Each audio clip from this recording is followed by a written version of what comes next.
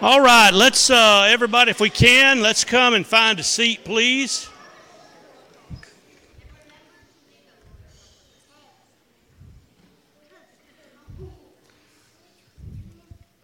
I see some people under 3 or 4 feet back there. Come on down if you want to. Come on.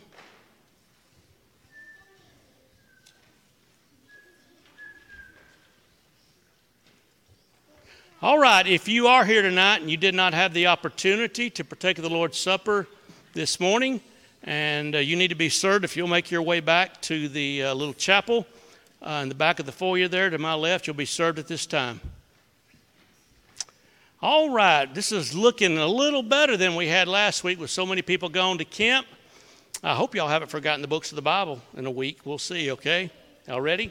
Genesis, Exodus, Leviticus, Numbers, Deuteronomy, Joshua, 1 Samuel, 2 Samuel, 1 Kings, 2 Kings, 1 Chronicles, 2 Chronicles, Ezra, Esther, Job, Psalms, Proverbs, Ecclesiastes, Psalms, Solomon, Isaiah, Jeremiah, Revelation, Ezekiel, Daniel, Hosea, Job, Amos, Obadiah, Jonah, Micah, Nahum, Habakkuk, Haggai, Zechariah, Malachi, Matthew, Luke, John, Acts, Romans, 1 Corinthians, 2 Corinthians, Galatians, Ephesians, Colossians, 1 Thessalonians, 1 Timothy, Titus, Philemon, Hebrews, James, 1 Peter, 1 John, 3 John, Jude, Revelation. Jesus loves me this time now, for the Bible tells me so.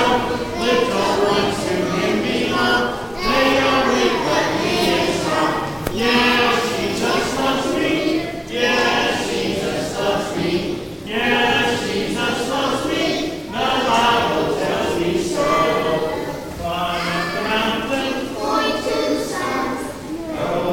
Grasses, measure the rainbows, God made this whole world beautiful for me. God made this world beautiful for me. What's the verse that I can sing to prove God made it for me?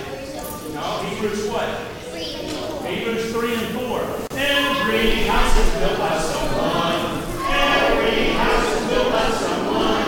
But he who built all things is God. What's the key verse of authority in all the Bible? 3:17. Colossians 3:17. Whatever you do, in word or deed, do all in the name of the Lord. Whatever you do, in word or deed, do all in the name of the Lord. All right, let's do the plan of salvation with the verses and the songs. All right, y'all ready? Concentrate. If I say here, you say Romans 10:17. Faith comes by hearing, faith comes by hearing, faith comes by hearing, hear the word of God, believe.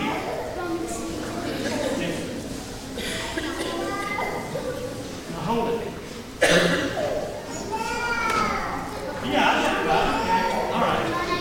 Yeah, that's right. If you do not believe that I am He, you shall die in your sins. Repent. 13:3. I tell you no, unless you repent, you shall perish. Confess.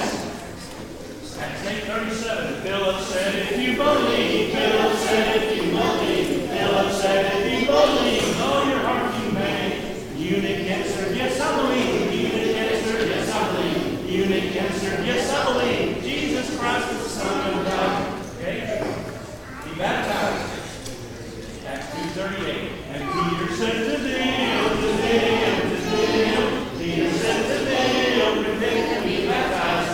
Be baptized in the name of the name of the name of. Be baptized in the name of Jesus Christ.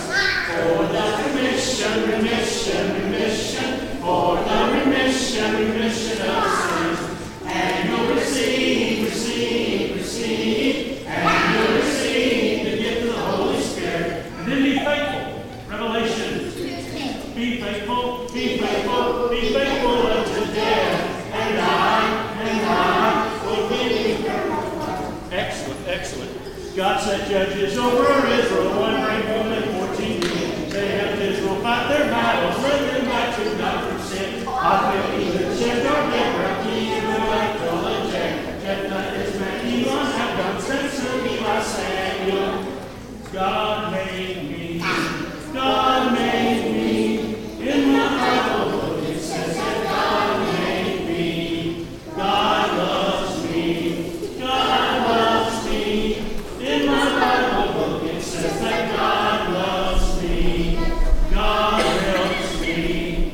God helps me. In my Bible book it says that God helps me. Oh Lord, you are my rainbow. You shine every way. And with your pretty colors, oh Lord, you make my day. You are the blue in the sky. You are the green line. You're the orange and the pretty, pretty butterfly. You're the yellow in the sun that makes the summer so fun. Oh Lord, you are the one. Oh Lord, you are my rainbow. You shine in every way. And with your pretty colors, oh Lord, you make my day. You are the red in my face when I'm on the race. You're my favorite color, purple in my face. You're the brown in the fall when I'm playing football. Oh Lord, you are the one. Oh Lord, you are my rainbow. You shine in every way. And with your pretty colors, oh Lord, you make my day. The shorter version. If you believe, repent, confess, be baptized in the water. So begin to walk with Christ and live like you are. What's our theme for this year? Philippians what? 3:13. We're reaching forward to serve our Father. We're reaching forward to serve our God. We're reaching forward to spread the gospel. We're reaching forward to share His love. Philippians 3:13. That is fantastic. Fantastic. All right, how many elders do we have? Four. Who has 4 elders? They're good hands to sing. There's Genesis, every morning, and Buster Green. Don't forget Tommy, Derek, Alma, too. These are our 4 elders, and the shepherds, too. Some kids here have other elders, I think. All right. How many plagues were there? 10. What were they? Eternal. Our 2 blood, God and life. Don't forget those are yellow eyes. Everything have holes in hell. Books on the ground to the darkest sky. They recognize the death of the firstborn. This is how we worship God, worship God, worship God. This is how we worship God according to His word. Pray. We pray to the Lord our God, Lord our God, Lord our God. We pray to the Lord our God in Jesus' name. Preach. We listen to the word of God, word of God, word of God. We listen to the word of God, and it preaches faith. Take the Lord's Supper. We take the Lord's Supper, Lord's Supper, Lord's Supper. We take the Lord's Supper, remembering His death. Give our money to God. We give our money to the Lord, to the Lord, to the Lord. We give our money to the Lord, showing Him our love. Sing. We sing praises to our God, to our God, to our God. We sing praises to our God, singing in our hearts. Is that it? You want to make the sermon, don't you? All right, that's good. All right, let's try Galatians 2, verse 20 real quick. I am crucified with Christ, nevertheless, yet not I, but Christ liveth in me, and the life that I now live with flesh, I live in the flesh, the Son of God who loved me and gave Himself for me. I am crucified with Christ, nevertheless, yet not I, but Christ liveth in me, and the life that I now live with flesh, I live in the flesh, the Son of God who loved me and gave Himself for me.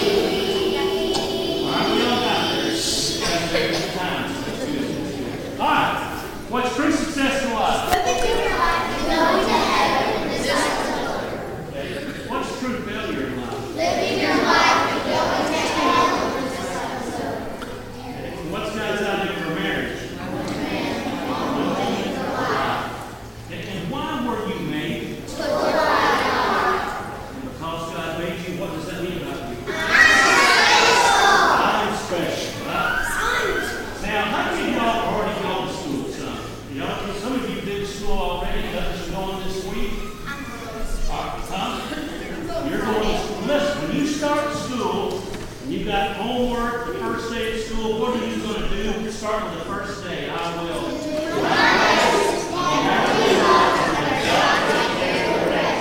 I'll always remember that right is always right, wrong is always wrong. It's never right to be wrong. It's never wrong to be right. That's right, because the Bible's right. All right, 1, 2, 3. Jesus me. 1 and 2, Jesus me. 3 and 4, he loves you, Lord. 4, 5, 6, 7.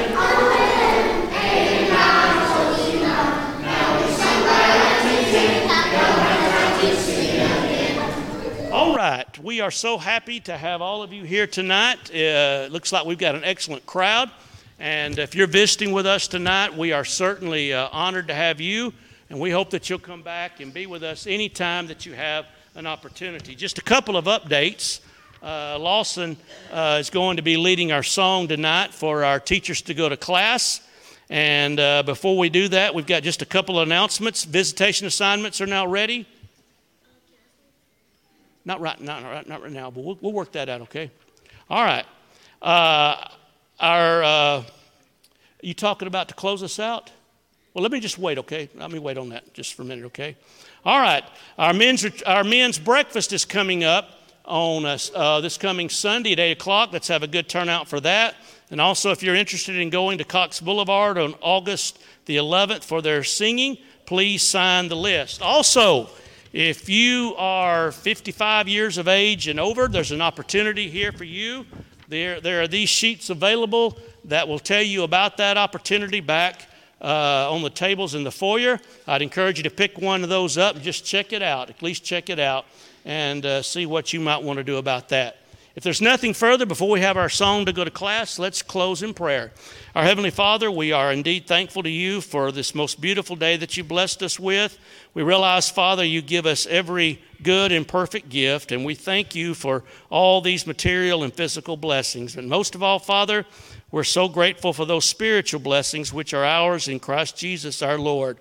We're so thankful for this congregation. We're thankful for each member. We ask that you would bless our elders as they lead us, continue to grant them wisdom. We pray for all those that are sick, Father, those that are going to the doctor to find out further information about their particular situation. We pray for upcoming surgeries that are going to be taking place as well. Father, continue to bless those who are grieving over the loss of loved ones. And most of all, we're thankful for your Son who died on the cross for our sins. And it's in his name that we pray. Amen.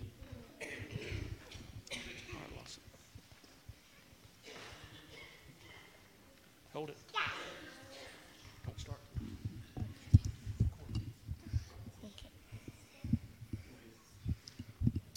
Today I'll be singing Blue Skies and Rainbows, the first verse.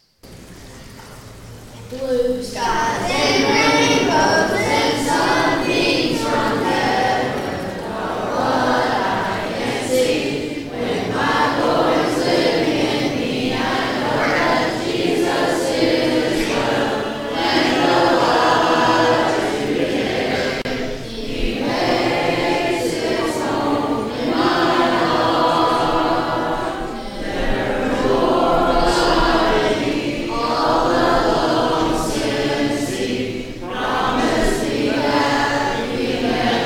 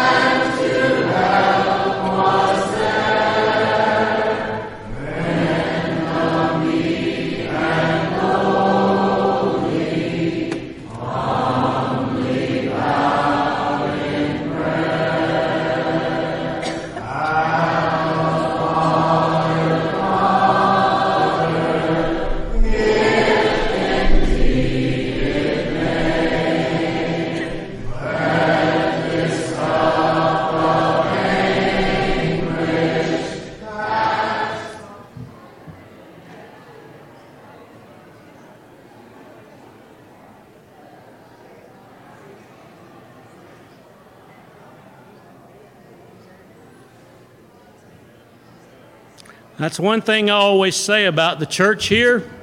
Y'all aren't lukewarm. You're either cold or hot, right? That can be a good thing, I guess.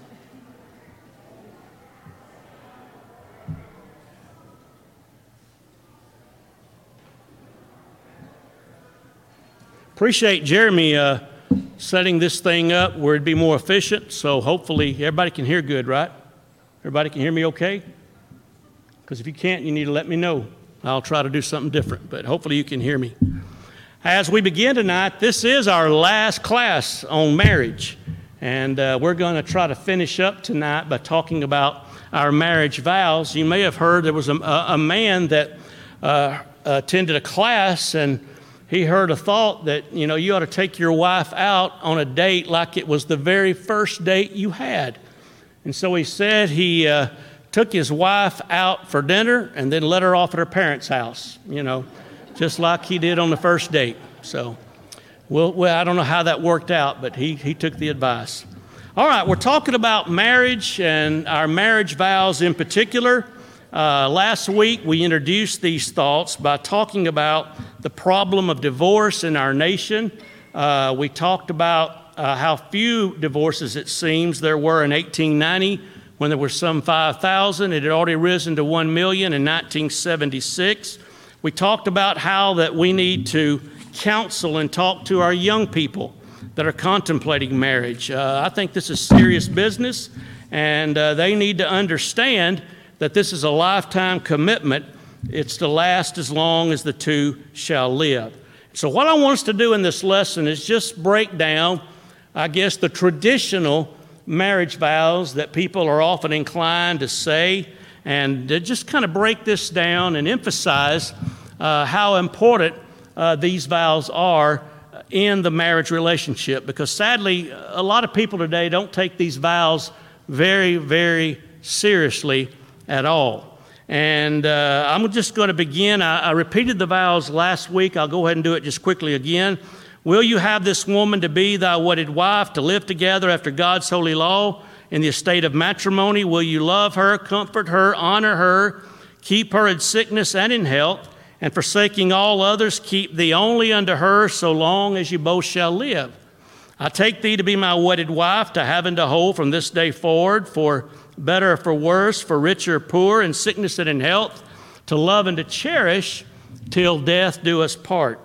And unless people can really think about what they're saying in these vows and the commitments that they're undertaking, really, they ought not consider marriage itself. And so I just want to kind of break these vows, these phrases, into individual parts and just look at them in more detail so that they will have more meaning for us. First of all, will you have this woman to be your wedded wife? Not just a woman, not some woman, not just any woman, but will you have this particular individual? Now we know 1 Corinthians 7 in verse 2 says, nevertheless, to avoid fornication, to avoid sexual immorality, let every man have his own wife, and let every woman have her own husband. Now, that just does away with same-sex marriage right off the bat, doesn't it? Right? There's another verse that we can turn to that shows that marriage never is between two people of the same sex. It's for a man and a woman. And since that's the case, we ought to think very seriously about that particular man or woman. When two people are contemplating marriage, we need to think about things like, what are their interests? What's their background like? Is our backgrounds different? Is that going to cause any problems for us in our marriage? What about personalities? How's that going to go? What about morality? If you have two people that want to get married that have totally different moral standards, then that's going to cause a lot of problem. What about their religious background? That's very important to understand. As this family grows, what's going to happen? Well, there's children going to be involved, right?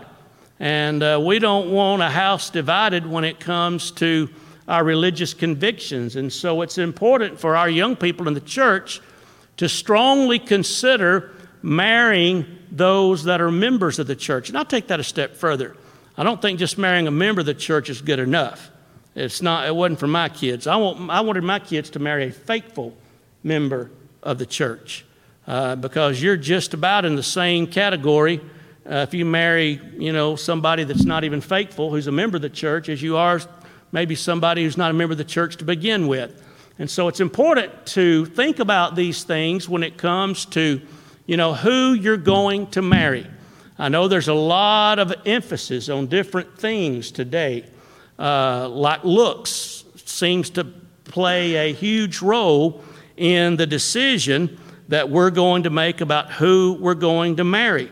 Here's a handsome young man and a very attractive young lady, and they get married, and yet time's going to continue to flow, and you're going to see and get to know each other for who you really are, right? People don't wear their makeup all the time, do they? As we age, we change. Sometimes I'm shocked when I go back and I see pictures of me 30 years ago. I can't believe that all this has happened, in just a few short years, but it does. We change very quickly. And therefore, we need to think about some of these important principles. So will you have this woman to be your wedded wife? And of course, that's a wonderful blessing. The Bible says in Proverbs 18:22, whoso finds a wife finds a good thing and obtains a favor of the Lord. Or you like Proverbs 12 and verse 4? We emphasize this in one of our lessons about the responsibility of the wives being weaver. A virtuous woman is a crown to her husband, but she that makes ashamed is like rottenness in his bones. If she's not what she ought to be, if that spouse is not of the right character, certainly that can lead to a lot of shame. It can lead to a lot of guilt and so forth. Proverbs 31 and verse 10, who can find a virtuous woman? For her price is far above rubies. The heart of her husband does safely trust in her, so that he shall have no need of spoil. She'll do him good and not evil all the days of her life. And so God knew what he was talking about when he said in Genesis chapter 2 and verse 18, it's not good that man should be alone. So will you have this woman? And then the vows say, to live together according to God's holy law. Not just live together based upon your own personal preference.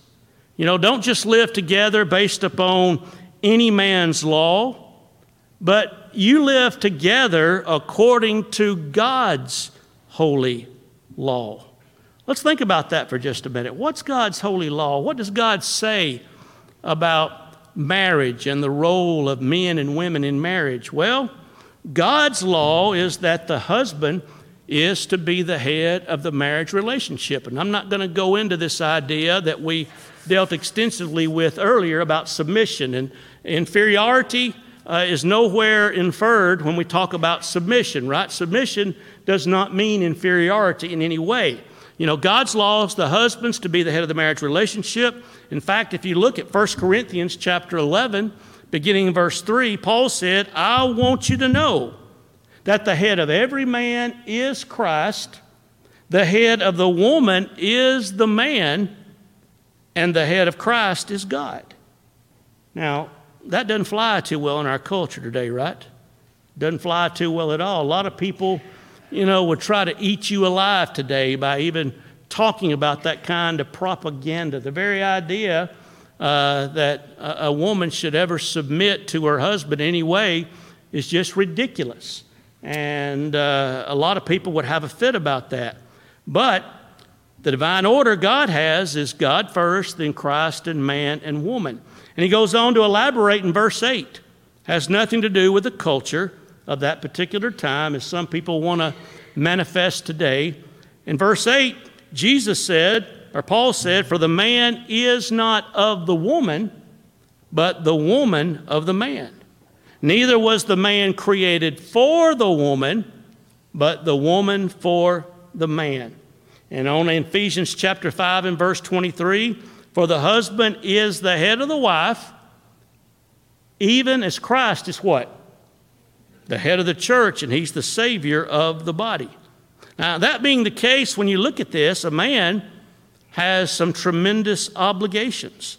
And those obligations include the responsibility of taking care of and providing for the family. I don't think a couple has any business even thinking about getting married unless a man can live up to that responsibility of providing for the family. And of course, we know 1 Timothy 5 and verse 8 says, if any provide not for his own, he's denied the faith and is worse than an infidel. And I think the Bible's very specific about the submissive role that women should have in the home. Ephesians chapter 5 and verse 22 says, wives, submit unto your own husbands, how? As unto the Lord. I kind of like to parallel that with the verse that talks about whatever you do, do it heartily as unto the Lord and not unto men. That means when you go to your job, who are you working for? You're not working for your boss. Who are you working for? You're working for God. Do it heartily. You know, you work as if you're working for God. My dad always told me in my preaching, among many things of wisdom, he says, your only goal and your one and only goal is to please God. Your goal is not to please the elders. It's not to please the people. He said, if you'll please God, then everything else that needs to is going to fall in place.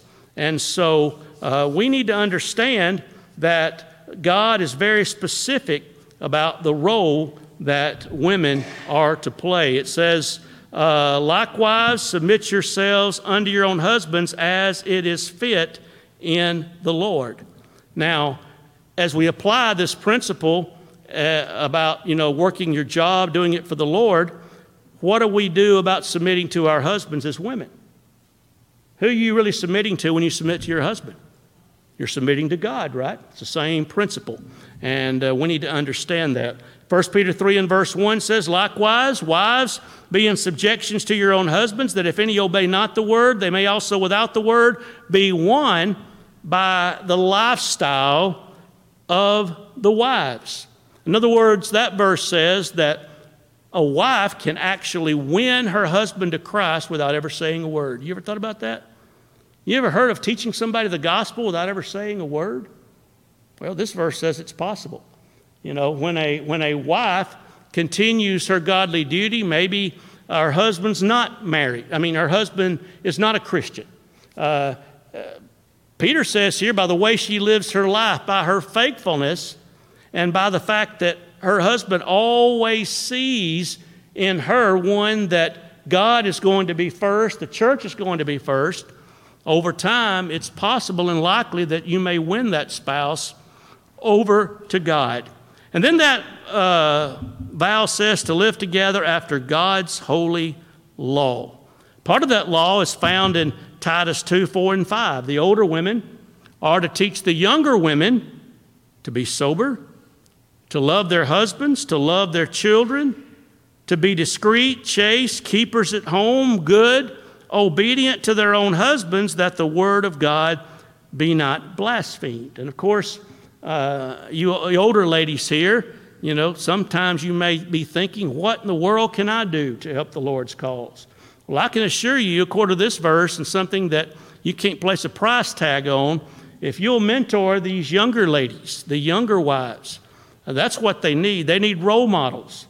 You can certainly help them to know these things. It says the older women are to teach the younger women. And these are things sometimes that doesn't just come naturally. They have to be taught. So I'm convinced that, we in the church just need to go back to the Bible. We need to go back to what the Bible says in regard to how the home is to be. And when you think about the husband being the head and the wife being in submission, should that be a difficult concept to accept? You think? Should that be a hard concept? Well, if you think like the world thinks, perhaps it is. But what? Not if we want to please God, that's right. God's holy law says that love makes submission pleasant and desirable. Remember in Ephesians chapter 5, husbands, love your wives, how? As Christ loved the church and gave himself for it. And then it says, so ought men to love their wives as their own bodies. He who loves his wife loves himself. Verse 33, nevertheless, let every one of you in particular so love his wife even as he loves himself. And the wife see that she reverenced her husband. So you see, according to God's holy law, a man loves his wife how? Like Christ loved the church. With that kind of love and security and care and concern enjoined by God in his love, that idea of subjection ought not be difficult at all, right? If you think about how a husband is to love his wife. All right, then the marriage vows say in the third place, will you love her? Now, we've already noticed the command to love her already, but what does it mean to love your wife? When the Bible says, husbands, love your wives, what does that mean? And I think certainly we need to look at 1 Corinthians chapter 13. As we look at beginning at verse 4 down through verse 8, the Bible there emphasizes how love behaves. You can see love in action by looking at these characteristics. Love suffers long and is kind. Love does not envy. It vaunts not itself, is not puffed up. It doesn't behave itself unseemly. It's not selfish. It doesn't seek her own. It's not easily provoked. It thinks no evil. Love doesn't rejoice in iniquity, but it rejoices in the truth. Love bears all things, believes all things, hopes all things, endures all things. Love never fails. Now, I think we need to understand, and certainly if you watch the Hallmark Channel, particularly, I guess Christmas, I've seen Christmas movie advertisements already. Have y'all seen that on TV? Christmas in July. Feels like it outside, doesn't it? Feels just like Christmas out there, doesn't it? You know? But, you know, if you watch some of the, and let me tell you, the next Hallmark movie I watch will be my first. It'll be my first. I'm just not going to watch it, you know. Huh? Oh, she can watch it all she wants to. I don't forbid her to watch that. She can watch it all she wants to. But I'm just not going to watch that. But anyhow. Huh? Alabama what? I don't know if that'd make television or not. I don't know. Yep. That might be unlawful. So anyhow, we'll see. All right. But, you know, when you think about how love behaves here in 1 Corinthians 13, it's not that Hallmark type of love, that romantic love necessarily that it's talking about. You know, like love is that feeling you feel when you feel that you're feeling a feeling you never felt before. You know, it's something that's just deep down in my heart, and I love you. That's not really the kind of love that we're talking about. It's a part of it, but agape love is what? A decision of the will, seeking another's best interest. Somebody said one time, getting a divorce because you fall out of love is kind of like getting rid of your car because you ran out of gas. You see the difference there. You know, I heard people say, you know, I just don't love my spouse anymore, and so I'm going to get a divorce. Well, it makes just as much sense to get rid of your car, right, when it runs out of gas. You know, you can repent and learn to love your wife again, right? Love is a decision of the will. It's a determination of the mind.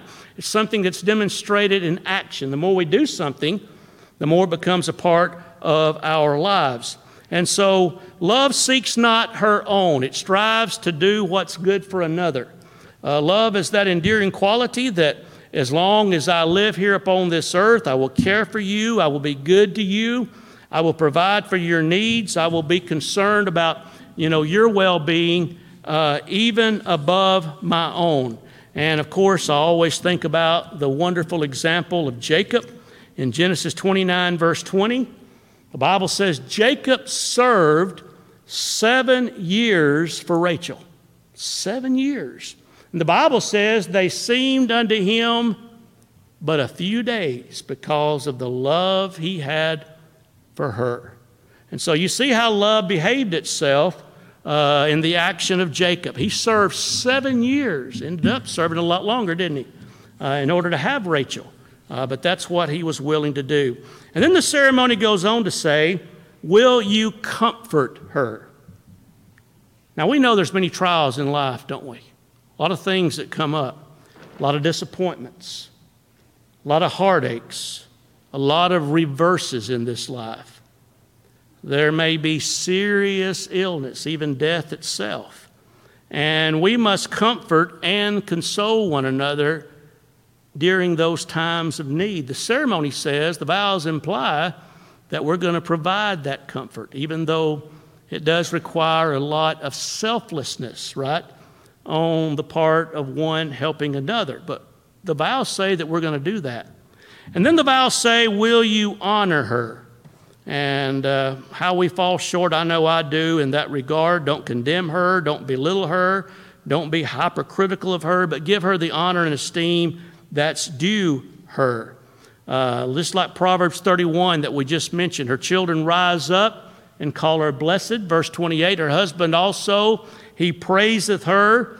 Many daughters have done virtuously, but you excel them all. Favor is deceitful, beauty is vain, but a woman that fears the Lord, she shall be praised. Will you honor her? And then it says, will you keep her in sickness and in health? Now, this is a very serious, solemn, comprehensive promise to make. But are you going to keep her no matter what may arise?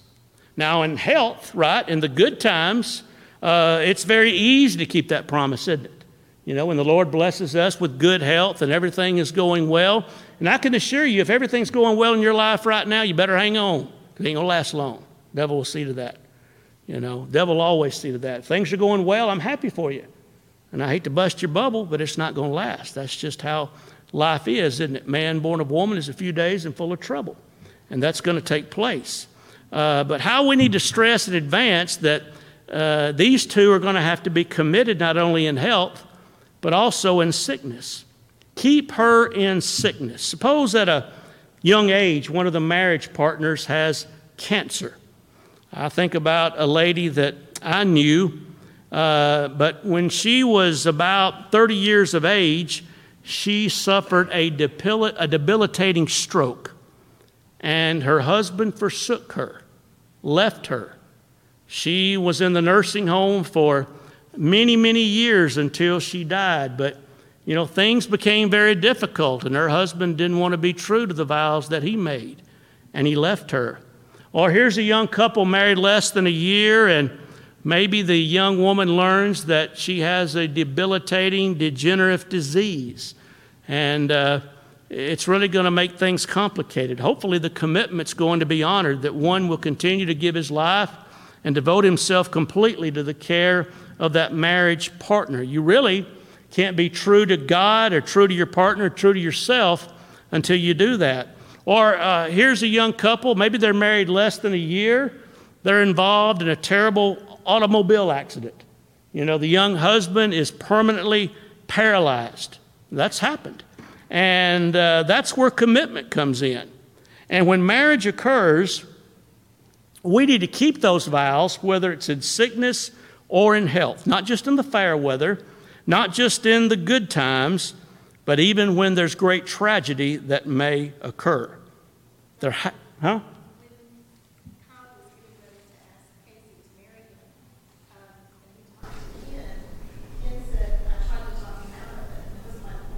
Yeah. He said, because I told him, she's a type of diabetic and all this, and what they might face someday. He said, because I figured if I could talk him out of it, really didn't love.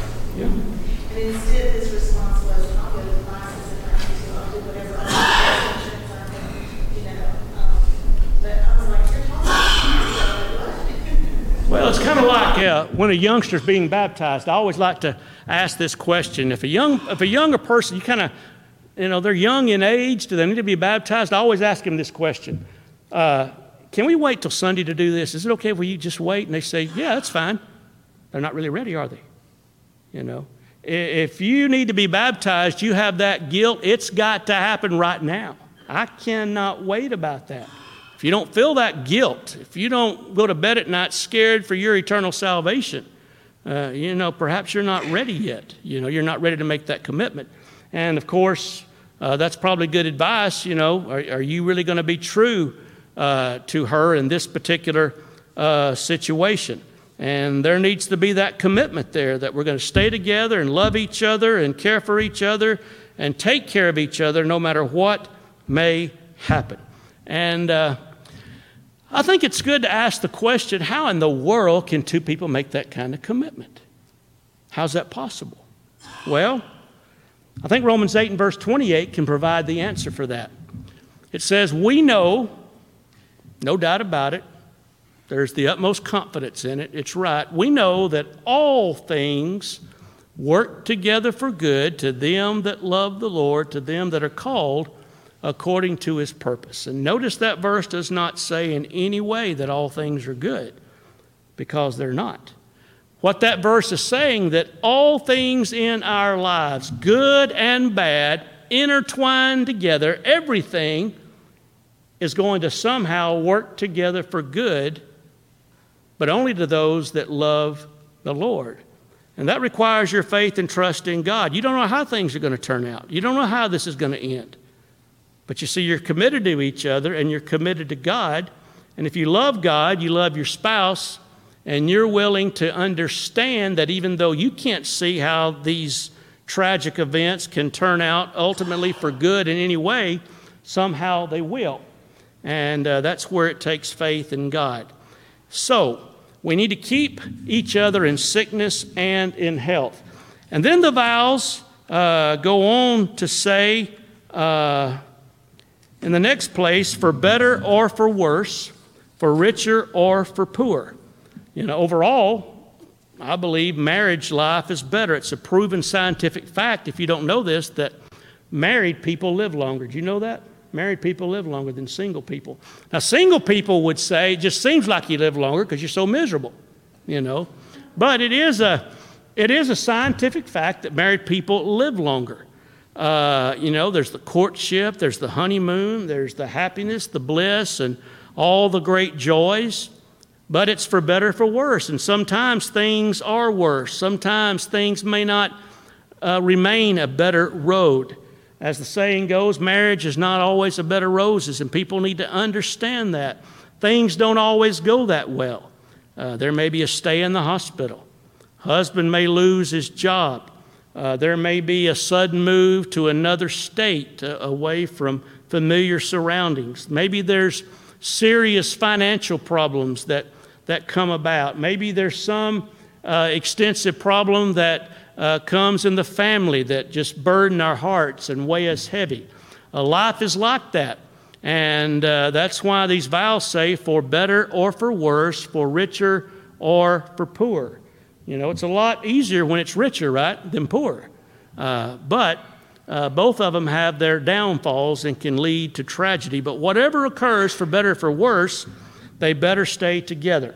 I know one thing my father told me, and I told my kids as well, that when you get married, you need to understand that this is for life. As much as, your mom and I might like you to always stay at home, never would I want that to happen if it means the breaking up of a home. This is for life. You need to understand that this is a permanent relationship. It's to last as long as the two shall live. And then you think about some scriptural principles that go along this line. I love Genesis 24, verse 58, where her loved ones asked Rebekah, "Will you go with this man?" Her simple and powerful answer, "I will go." That's what it means to leave father and mother and cleave unto your wife. We always talk about Ruth 1, verse 16. I think it emphasizes the kind of commitment we need. Ruth said, "Entreat me not to leave thee, nor to return from following after thee, for whether you go, I will go. Whether you lodge, I will lodge. Your people shall be my people, and my God, my God. Where you die, there will I die, and there will I be buried. The Lord do so to me, and more also, if aught but death part me and thee." You know, as we think about some of these ups and downs in life and how that applies to the marriage relationship, the poet has said something that I want to share with you that I think really emphasizes this. It says, "Let me hold your hand as we go downhill. We shared our strength and we share it still. It hasn't been easy to make the climb, but the way was eased by your hand and mine. Like the lake, our life has ripples too, ill health and worries and payments due. With happy pauses along the way, a graduation, a raise in pay. You know, at the foot of the slope, we'll stop and rest. Look back if you wish. We've been truly blessed. We've been spared the grief of being torn apart by death or divorce or a broken heart. The view ahead is one of the best, just a little bit further, and then we can rest. We move more slowly, but together still. Let me hold your hand as we go downhill." And I think that illustrates the kind of commitment that we need to have one toward another as husbands and wives. We need to have the attitude that no matter what life may bring, no matter what nasty curves life may throw our way, we need to have the determination that together we can get through anything if we'll just simply be true to the commitment we've made to each other and to God. Time's getting away, but let's move on to the next one. It says, "And forsaking all others, keep myself only unto you." In other words, you are the only one for the rest of my life. You know, a young man and a young lady ought to make it their goal to enter into a marriage relationship pure and chaste and holy. And then to just say in effect, I'm never going to give myself to another as long as I live. That's what the commitment is about. That's what those marriage vows are about. And yet we know that infidelity is a great problem in marriages today. We hear about it all the time. We see it on Hollywood. We see it as a common practice in the world today. And it's just a problem. Some just advocate free love. Don't bound love. Do what you want to with anybody. Just don't bound love.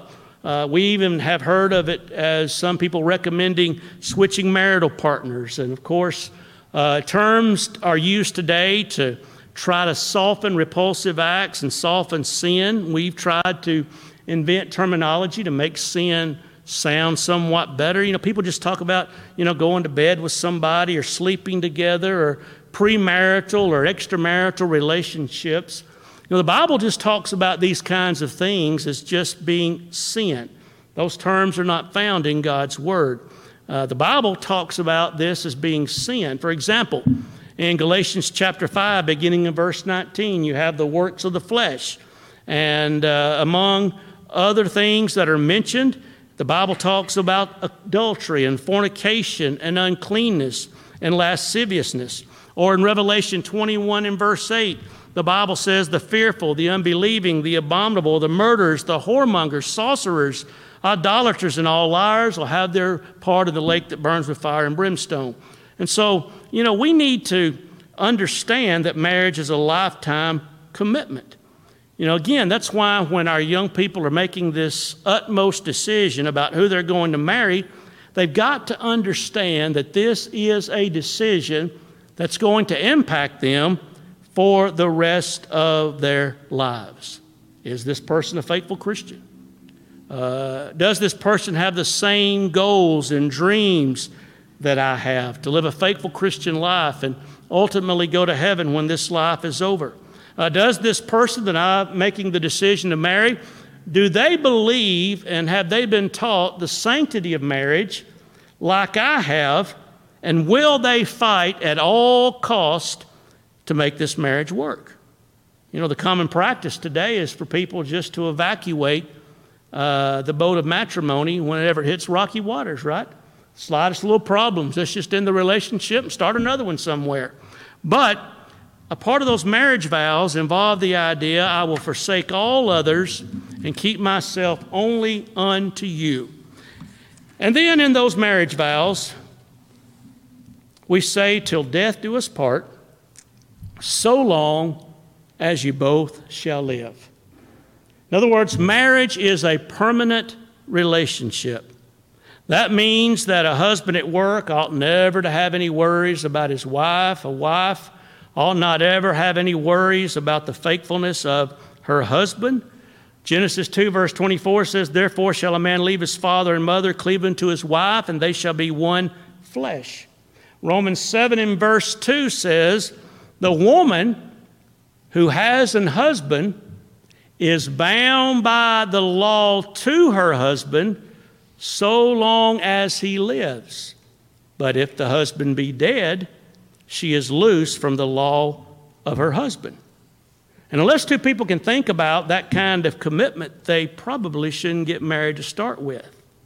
And so we need to realize the only honorable way to dissolve a marriage is by the death of one of the partners. Well, we do need to ask the question, what breaks the marriage bond? What breaks the marriage vows? Well, there's only two things. Only two things according to the Bible. First of all, there's the only honorable way we just mentioned, and that's death itself, Romans 7 and verse 2. But Jesus also talked about adultery. If you look at Matthew 19, 3 through 6, the Pharisees came to Jesus tempting him, saying, "Is it lawful for a man to put away his wife for every cause?"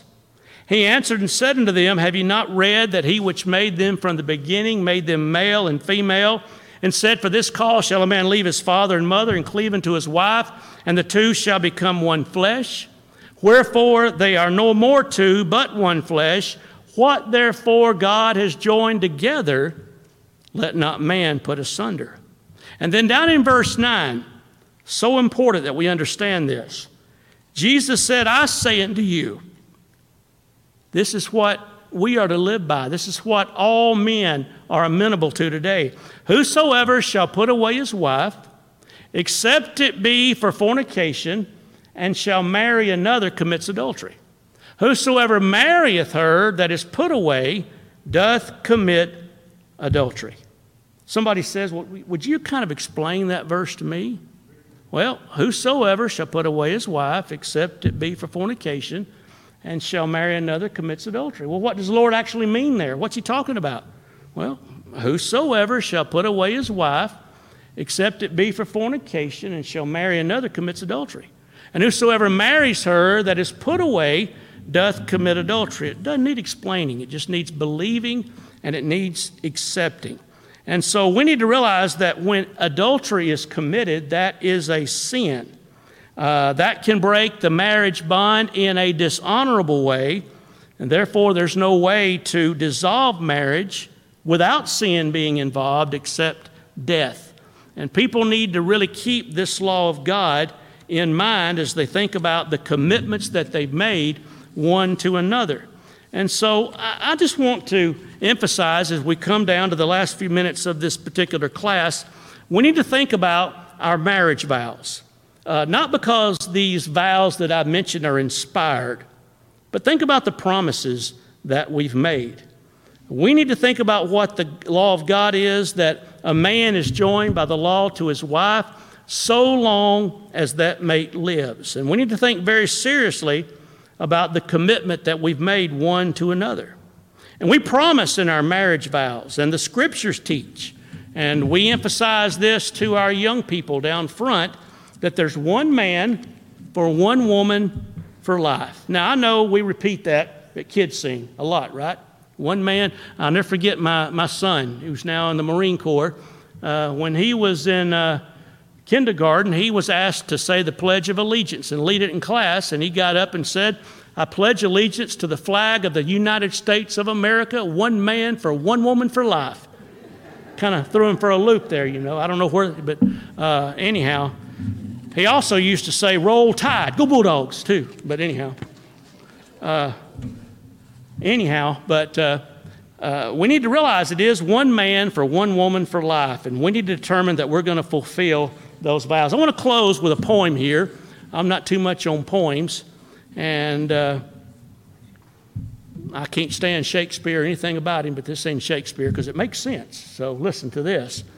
It says here, "We've supped the cup of sorrow, you and I. We've waited a tomorrow, you and I. We've watched beside a bed, bending o'er a little head, crushed beneath the weight of dread, you and I. We've owned our helplessness, you and I. We've sought God in distress, you and I. We have shed a common tear when no other help was near. We've prayed together in our fear, you and I. Shall we break the ties that bind us, you and I? Shall we put those days behind us, you and I? God has wed with grief and pain. Shall we prove that union vain? Shall we go our ways again, you and I? No, for God has joined us through the years. And so I'm going to close what I'm going to say by emphasizing the fact that we need to very seriously think about the vows that husbands and wives make one to another. Will you have this woman to be your wedded wife, to live together after God's holy law in the estate of matrimony? Will you love her, comfort her, honor her, keep her in sickness and in health, and forsaking all others, keep yourself only unto her, so long as you both shall live? I take you to be my wedded wife, to have and to hold from this day forward, for better, for worse, for richer or poor, in sickness and in health, to love and to cherish till death do us part. According to God's holy law, I pledge you my faith. And so I hope this class that we've had on marriage, I know it's covered quite a bit, but there's also quite a bit we didn't have time to cover. But when I was asked to teach a class on marriage, that kind of just opened up the door, didn't it, for several approaches, and this is the approach that I thought I would take. I hope it's been helpful to you, and I guess starting next Sunday, Ken will be up here teaching what he's been teaching in the annex, and I'll go down to the annex, and I'll be teaching those folks about marriage itself. So I appreciate so much the way that you paid attention, and I appreciate the many comments that you folks have made to me privately. Your encouragement has certainly meant a lot. Before we are dismissed, we've got a couple of minutes. Is there any questions or clarifications before we have a prayer? Anything y'all want to add? Anything? Feel free to. All right, let's close with a prayer. Our merciful and kind Heavenly Father, thank you so much for allowing us to be here tonight to study your word.